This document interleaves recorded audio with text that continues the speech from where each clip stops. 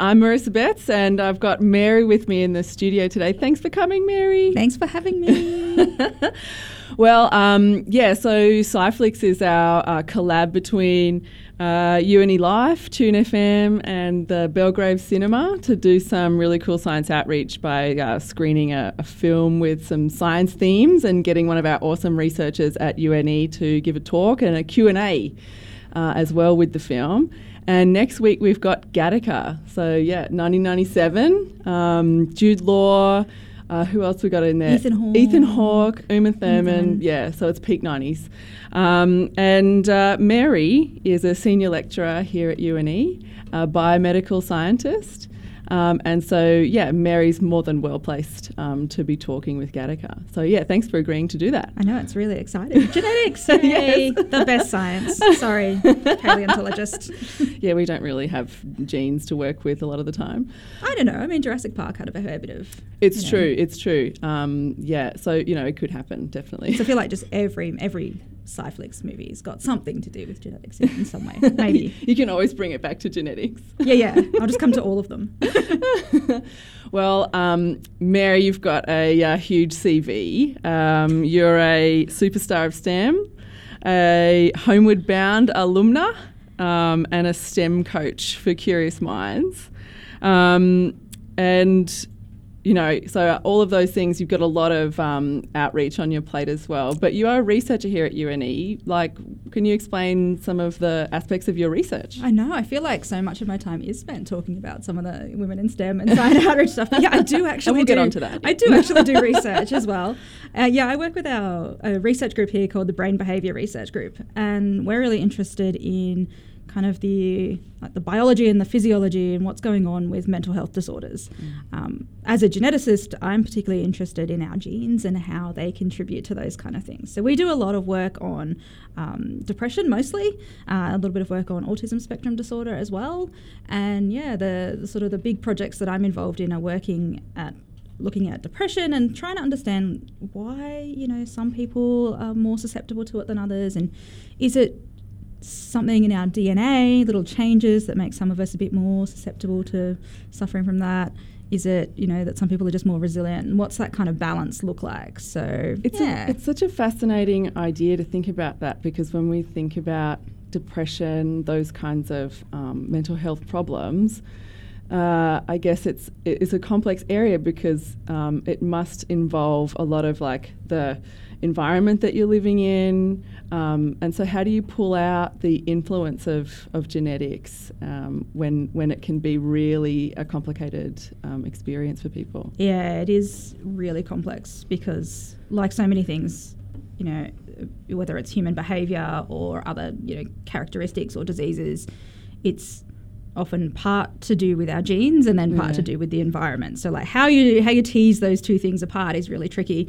The way that we look at things is we've got a huge number of volunteer study participants, actually all from around the New England region, and they've given us a mental health survey, so asking about whether they've had any different symptoms of depression, some of their life experiences, a whole bunch of stuff.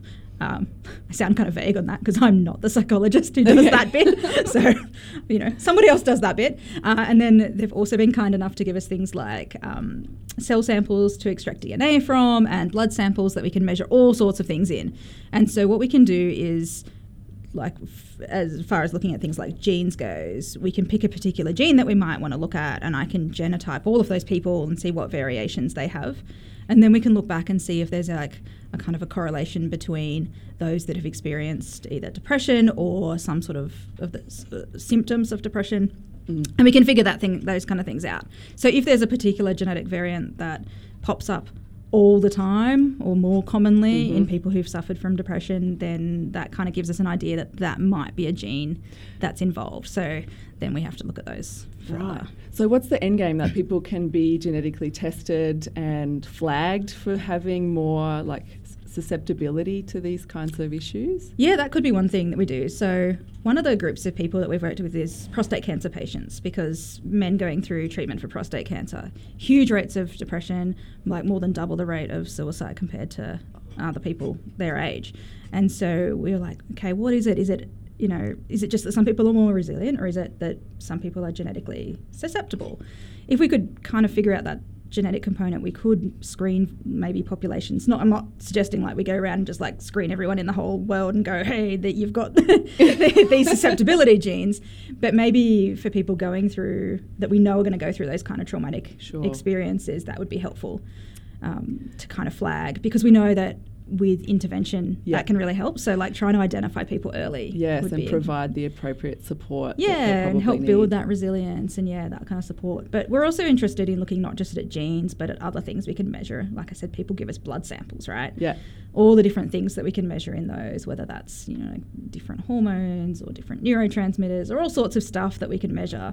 So we might be able to one day use that as well, like as a diagnostic kind of tool. Because right now you go to the doctor and it's just a survey, like a self-reporting survey that you do, and it's kind of like, okay, that either puts you in the box of depressed or not, and then if you are depressed, like maybe try this treatment, maybe it works, maybe it doesn't, try something else.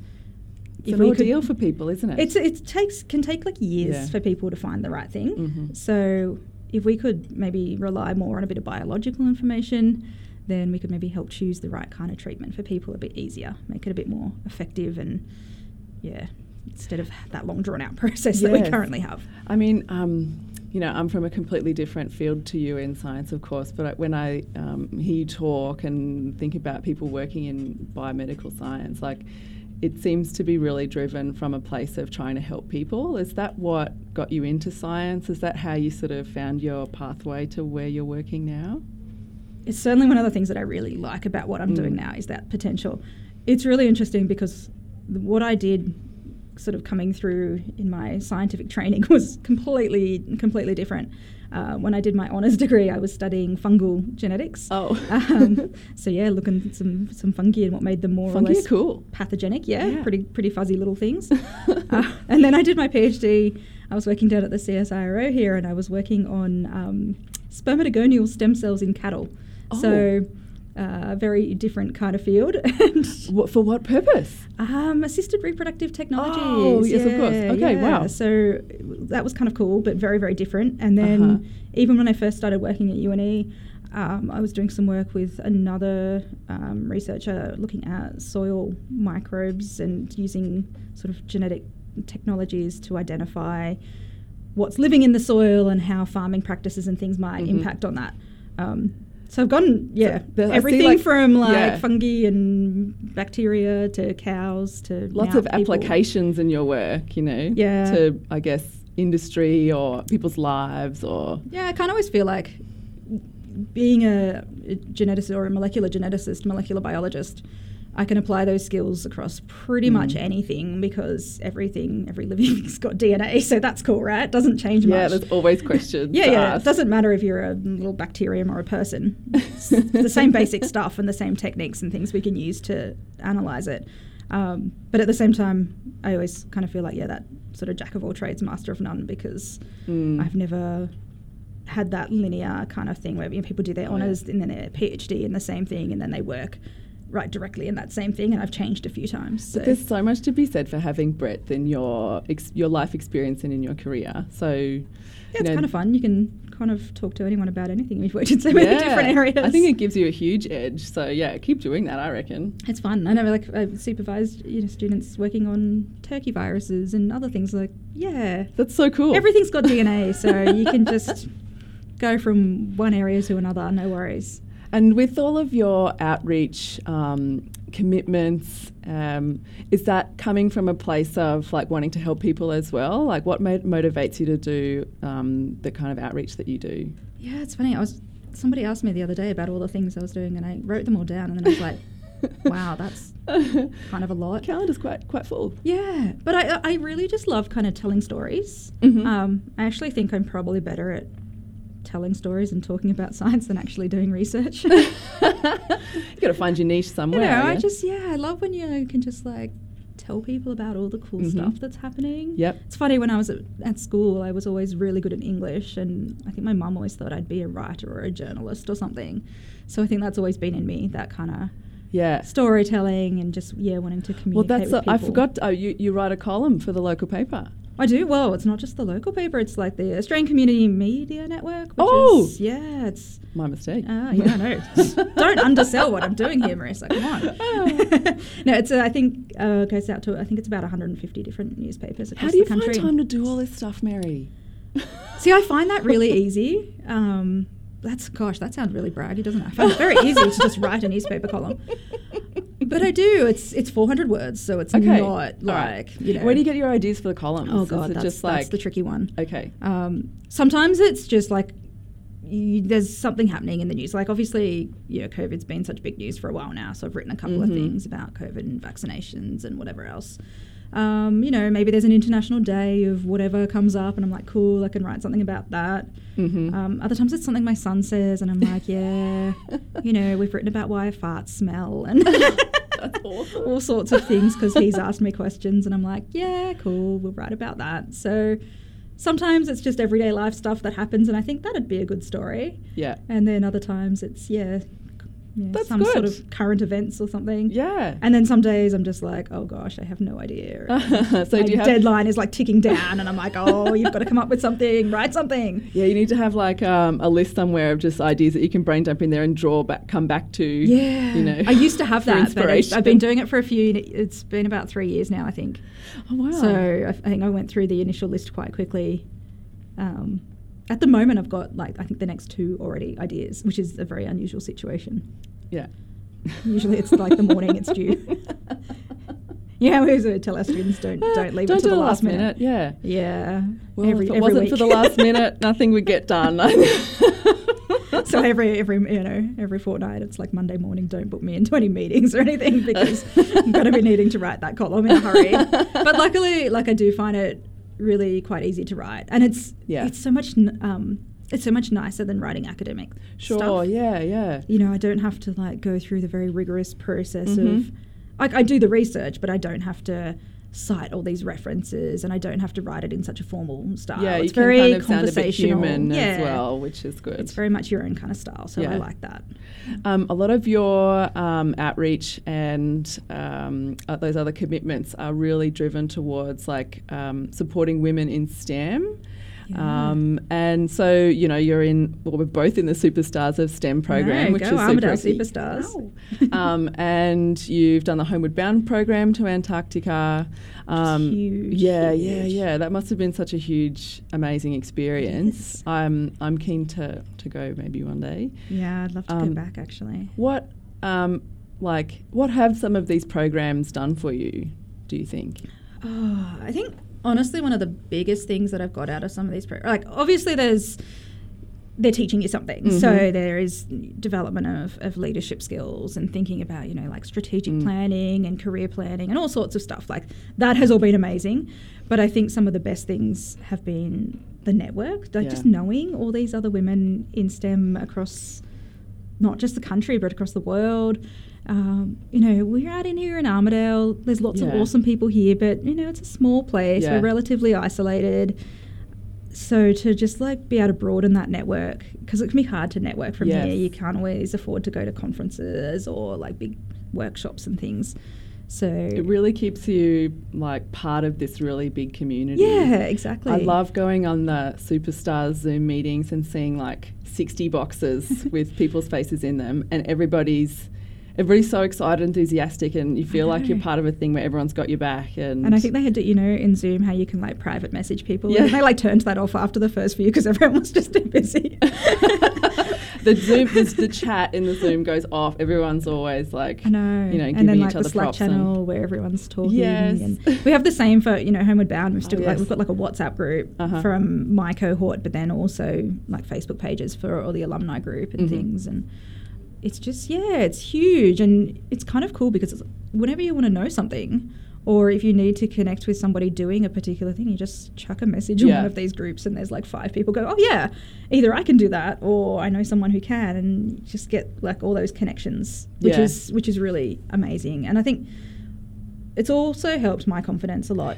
Massively, just being part of these kind of programs and the promotion that comes along with them. And I think they give you they educate you a lot about the system that you're in, and that can help you be more confident in what you're you're doing. Yeah, definitely. Like, do you feel that too? It's like yes. you kind of think you're, you know, that imposter syndrome type thing. Yeah, it that helps a lot always with that. Raises its head, and just being part of these things. And it's funny because you go into it and you're looking at all these other women going, oh my God, these are all amazing. Yeah. And then you just realise at some point that they're looking at you and thinking the same thing, and you're like, that's kind of crazy. Yeah, it is kind of crazy. I have found being part of Superstars, even only for the 6 months that we've been in there, has been a huge help in my life and in my career. And I really felt like it was one of those programs that kind of did what it said on the box. Like it is really, I mean, the end game is to increase the visibility of women in STEM and give people the confidence and those the skills, media skills, which is funny. We're in a recording studio now, using the skills that they've been teaching us, which is pretty amazing. That was also one of the reasons. Like, obviously, I already had an interest in kind of the media and communications and things. So when that program came up, I was like, how do I get myself in there? I need this. I was really, really stoked to get into it this year, because I just thought this is something that I actually am already really interested in doing. I'd love to build more skills there. You know, you sort of have academic mentors, right? Like, there's always people around universities that you can talk to and have that kind of academic side of mentorship, but to be able to have the opportunity to really broaden horizons and speak to all sorts of people outside of science and outside of academia, that's what I was kind of craving, I think. Yeah, absolutely. Yeah. For sure. Because I'm like, I think I know now enough about, like, yes, publish your research and do these leadership roles and blah, blah, blah, you'll get your promotions. That's all cool. But I'm like, what? I want to go more wider than that. I don't just want to limit myself to being an academia for the rest of my life. So, it's world domination. That's what it's about. I mean, yeah, totally. It does sound like a cult, doesn't it? I wanted to ask you as well, because do you get, when you do media and stuff, do you get these sort of, like the hard questions, like, so the stats tell us that actually the parity in STEM is not closing as fast as we want. Like, what's going on and what's the problems and how do we fix it? Like, what do you say when people ask you that stuff? Yeah, I think I've been really kind of fortunate so far, and all the dealings that I've had with media, like, you hear horror stories about people getting really ambushed in interviews or whatever else. I don't know about your experience, but I've always been really lucky, and all the journalists that I've talked to have been so, like, supportive and, you know, kind of... Yeah, that's nice. Which is good. Like, but I know that other people... Safe space. Yeah, safe space. I think because they actually, you know, they want to make you look good, and they want to have good content, so they don't want to, ambush you with too many tricky questions. But I think questions like that are really tough. Yeah, they are, aren't they? But I think that's the thing, like, stats might show us at the moment that things aren't changing so much, but does that mean we should just, like, go, oh, well, let's give up then? Like, right? We've got to keep trying. I kind of wonder what it points to. Like, is it, you know, because we're both part of the Curious Minds program, which is encouraging high school girls interested in STEM. Yeah, shout out to my 2 wonderful students I had this year. That was so brilliant to work with. Shout out to my student, Leoma. She was awesome. And we're doing the final camp on Saturday. Oh, I didn't see it. Mine was on Tuesday. So I've done final camp. Yeah, we're in different camps this year. Camps. Yeah, so mine are all done. And their presentations and everything at the end. Did they rock them? Oh, yeah. I was like a proud mama. Well, those sorts of programs, like, make me feel like, oh, well, you know, when people are younger, there doesn't seem, I don't know if there seems to be so much of a difference between the interests of girls and boys in STEM. It sort of seems to be something, that gap seems to be something that widens and widens as you kind of keep going through the system. I think it's still such a societal thing. Yeah. Like, you know, I've got a little boy. Yeah. Well, he's not so little anymore. He's getting big now. But, like, he was 4 and he said to me, like, Mum, you can't be a doctor because you're a girl. And I was like, literally am a doctor, but okay. And, you know, like, obviously that was never coming from my household and where he was growing up, but he lives in the same society as the rest of us, and he was going to preschool, and it's still like, you go and talk to the kids even in preschool, and they very much have these, like, gender roles and things down. You know, the dolls are for girls and the boys play with the cars, and they think the same thing about jobs. Like, if you ask them about who does different jobs. It's like, no, doctors are men still. And it's crazy, isn't it? So in paleo as well, we have a pretty big diversity issue. A little bit, yeah. in earth science in general, it's quite poor. But, it's one of those things that if you just sort of stand around and wait for students or postgrad students to turn up on your door, it's probably more likely that that'll be a boy. Yeah.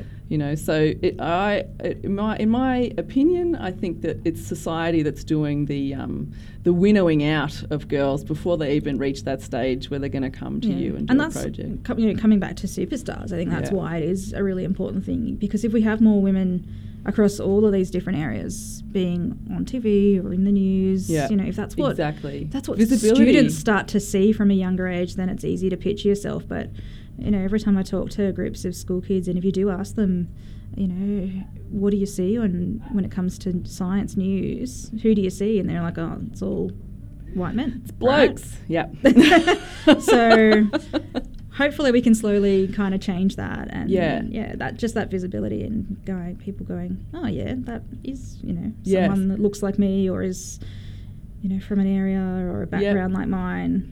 And that really helps. So I think that's why it's important to also tell the stories that we tell as part of that program. Yes.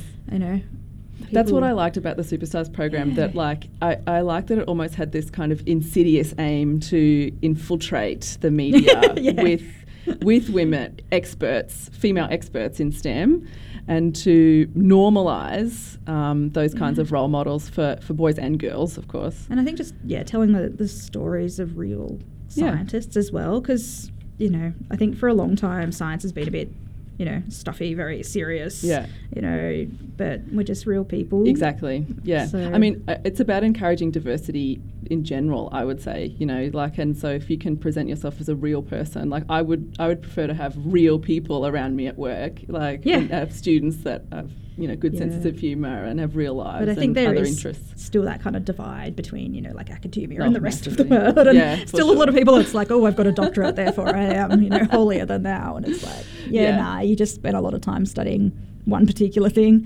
It's not that special. Yeah, that's right. We should probably talk about Gattaca. We should. So the movie's on next Thursday. Yeah. I'm super excited to see it again. I mean, I saw it probably when it came out. Yeah, I honestly haven't seen it for a long time. No.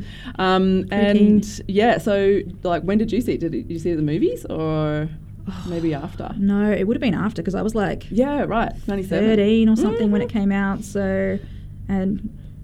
probably lived in a little country town. I probably didn't even get it at the movies. Yeah, it's a little bit, it's like sci-fi futuristic kind of dystopian. Yeah. And so I think it would have been a few years later that I would have seen it, probably. Right. Yeah. And so obviously it didn't make a huge impression on you. It wasn't like an influential piece of work in your life? No, because I didn't know what I was going to do or anything like that when I was that age. It was I think it's also one of those movies that you see when you're younger and you don't really appreciate as much. Not. And now with my background and what I've studied, I'm like, oh, it's such a cool movie. Well, I guess I'm really looking forward to seeing it again at the cinema, and the ideas about eugenics, and the moral kind of implications of doing that, and that's going to be I think that's why it's a really cool sci-fi movie, because it doesn't just how some movies really focus on the technology. I think it doesn't, that's there obviously. Hey, we can genetically engineer kind of whatever we want kind of thing, but the focus is more about the human side of that and the ethics and the morals and everything that go behind it. So it's not like a focus on the tech, but it was also so kind of ahead of its time. It's amazing. 97, right? Yeah. It's crazy. We'd only just cloned Dolly the sheep the year before. That must have been it. It would have been that kind of in the zeitgeist. Yeah. We hadn't even sequenced. We didn't sequence the human genome until 2003. Wow. So it really was ahead of its time. I think it was the first bit of the human genome we'd sequence wasn't until 1999. That's what I love about sci-fi. Years after the movie. Yeah, it has this real forward thinking kind of. And this one particularly relevant now when you look at what's happening with genetic technologies and how they've changed. Things are just advancing so quickly. Mm-hmm. When this movie was made, it was very much a science fiction, Yeah. you know, and it's very quickly becoming a science reality. I think that's Sure. why it's kind of a cool movie too. It's not particularly far-fetched. It is actually That's something interesting that's to quite hear you say grounded that. in reality. Yeah. So I was sort of thinking about, I guess, when it did come out and Dolly the sheep was cloned, and I remember, I mean, I was young too, but I remember hearing that, you know, genetic modification was gets a really bad rap, right? Yeah, you and know, it still does in many parts. Yeah. So, but obviously there's lots of good being done in this field as well. Oh, so, yeah. you know, how do you balance that? Like, or what's going on in that space now? Does genetic modification, genetic engineering get the same kind of bad rap?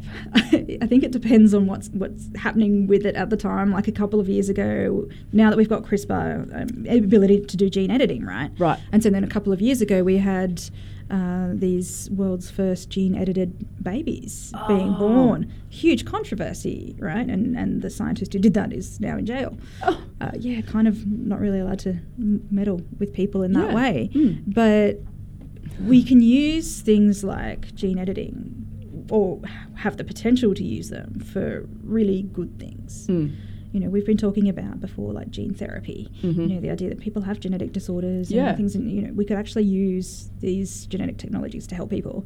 But then it's like, where's the line? What do you draw the line at? And that's the discussion that's really happening at the moment, because it's not a new discussion. Like, as soon as we basically discovered the ability to start manipulating DNA and making recombinant DNA and you know, doing any sort of gene editing, we started having these discussions about, hang on, this is a thing we can do now, or some people are going to try and use this for very bad, just because bad things. Just because we can doesn't mean that we should. Yeah, definitely. So I think almost the technology is progressing faster than certainly faster than the law can keep up with things, and often faster than even those ethical kind of discussions can. But there are, like, you know, every now and then huge worldwide moratoriums, and you know, a whole bunch of leading scientists get together and discuss all these kind of ethical and moral issues around the technology. But you know, does it just get really murky when it comes to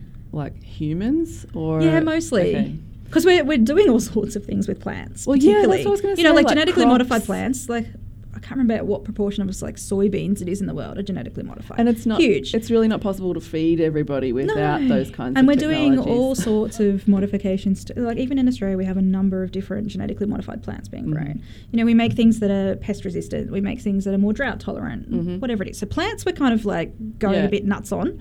Animals, not so much. There's a few examples, like what do you call them? There's a particular type of salmon. The genetically modified ones, can't remember what they're called now, but they grow really fast. Oh, of course. So they farm them and they grow really fast and make a lot more money than if you're trying to breed them normally. But animals is not really a thing that we do. I mean, it's much harder. It's much easier to make a genetically modified plant. Okay. As opposed to an animal. But like all of our like livestock have been bred anyway, and so is there? What's the difference? It's kind of the same thing. We're just speeding up those processes. Indeed. Okay. And when you're doing selective breeding, you can't introduce genes from some other species, right? Right. But with gene technologies, we could do that. Okay. So that's like with the salmon, right? They're putting a growth hormone, a gene that makes growth hormone in them to make them grow really fast. Oh, it's like they make the mice glow. Yeah, you can make the mice glow. The glowing, you could, for a little while back in the early 2000s, there was glowing fish, like goldfish, that were fluorescent that you could buy. Oh, gee. I don't think the company that was making them did that. I don't think it lasted very long. Yeah. But See, it was more of a gimmick than anything. Issue as well. But we're using a lot of things like genetically modified bacteria and microbes for things like, you know, insulin, right? How many people rely on insulin? Yeah, of course. Yeah, so how do we make that? We genetically modify bacteria, make them so that they can produce that protein, and just grow them in big vats and harvest all the insulin for people. Isn't that amazing? Growth hormone and other things. So a lot of pharmaceutical stuff can come from genetically modified microbes usually. Yeah. And does this technology feed back into your own research? Like, is that something that you have to kind of encounter when you're... Not really. So it's kind of peripheral to... I guess, you know, I get asked about it every now and then. It's like, well, why are you looking at DNA and genes and like you couldn't, you know, how are you going to use that? You It's couldn't not like like we remove can the depression gene from people and we'd all be happy forever. Yeah. See, that's where I think where it gets really, really kind of murky. Sure. Yeah, that idea that and there is a lot of research into different things, you know, and sort of the genetic basis behind them. And people sometimes are questioning, you know, why are we actually doing that research? You know, there's been some studies which have been looking at genetics and like homosexuality or people who are transgender and, you know, going, is there something genetic that's causing this? Right. And I kind of go, well, why do you care? Yes, okay. Like with things like depression, we want to use that information to help maybe, you know, select treatments for people. That's, I guess, one thing. But, like, does it actually matter if there's a genetic basis to something like homosexuality? We don't need to fix it, right? So why do we actually care? So I think we've got to think about the questions that we're asking and what that knowledge would be used for. Yes, you have to be quite judicious in how you approach some of these problems. It's all kind of, a lot of it's new ground, it seems. Yeah, exactly.